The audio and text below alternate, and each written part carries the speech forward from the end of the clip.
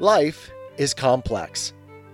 Join us for the simple gifts of wisdom, love, and delight in the written word.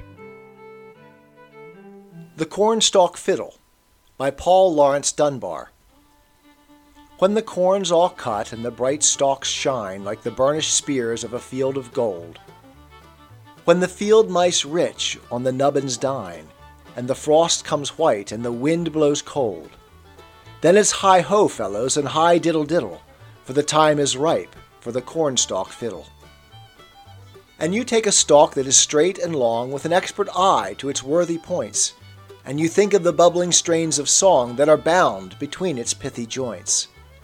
Then you cut out strings with a bridge in the middle, with a cornstalk bow for a cornstalk fiddle. Then the strains that grow as you draw the bow or the yielding strings with a practiced hand, and the music's flow never loud but low in the concert note of a fairy band. Oh, your dainty songs are a misty riddle to the simple sweets of the cornstalk fiddle. When the eve comes on and our work is done, and the sun drops down with a tender glance, with their hearts all prime for the harmless fun, come the neighbor girls for the evening's dance. And they wait for the well-known twist and twiddle, more time than tune from the cornstalk fiddle. Then brother Jabez takes the bow, while Ned stands off with Susan Bland. Then Henry stops by Millie Snow, and John takes Nellie Jones's hand, while I pair off with Mandy Biddle, and scrape, scrape, scrape goes the cornstalk fiddle.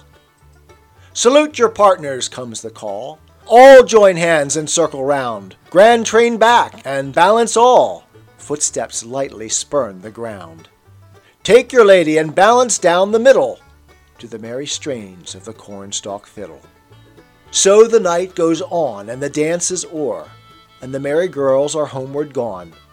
But I see it all in my sleep once more, and I dream till the very break of dawn of an impish dance on a red-hot griddle, to the screech and scrape of a cornstalk fiddle.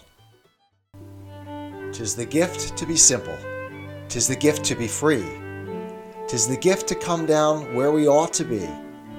And when we find ourselves in the place just right, 'twill be in the valley of love and delight. When true simplicity is gained, to bow and to bend, we will not be ashamed.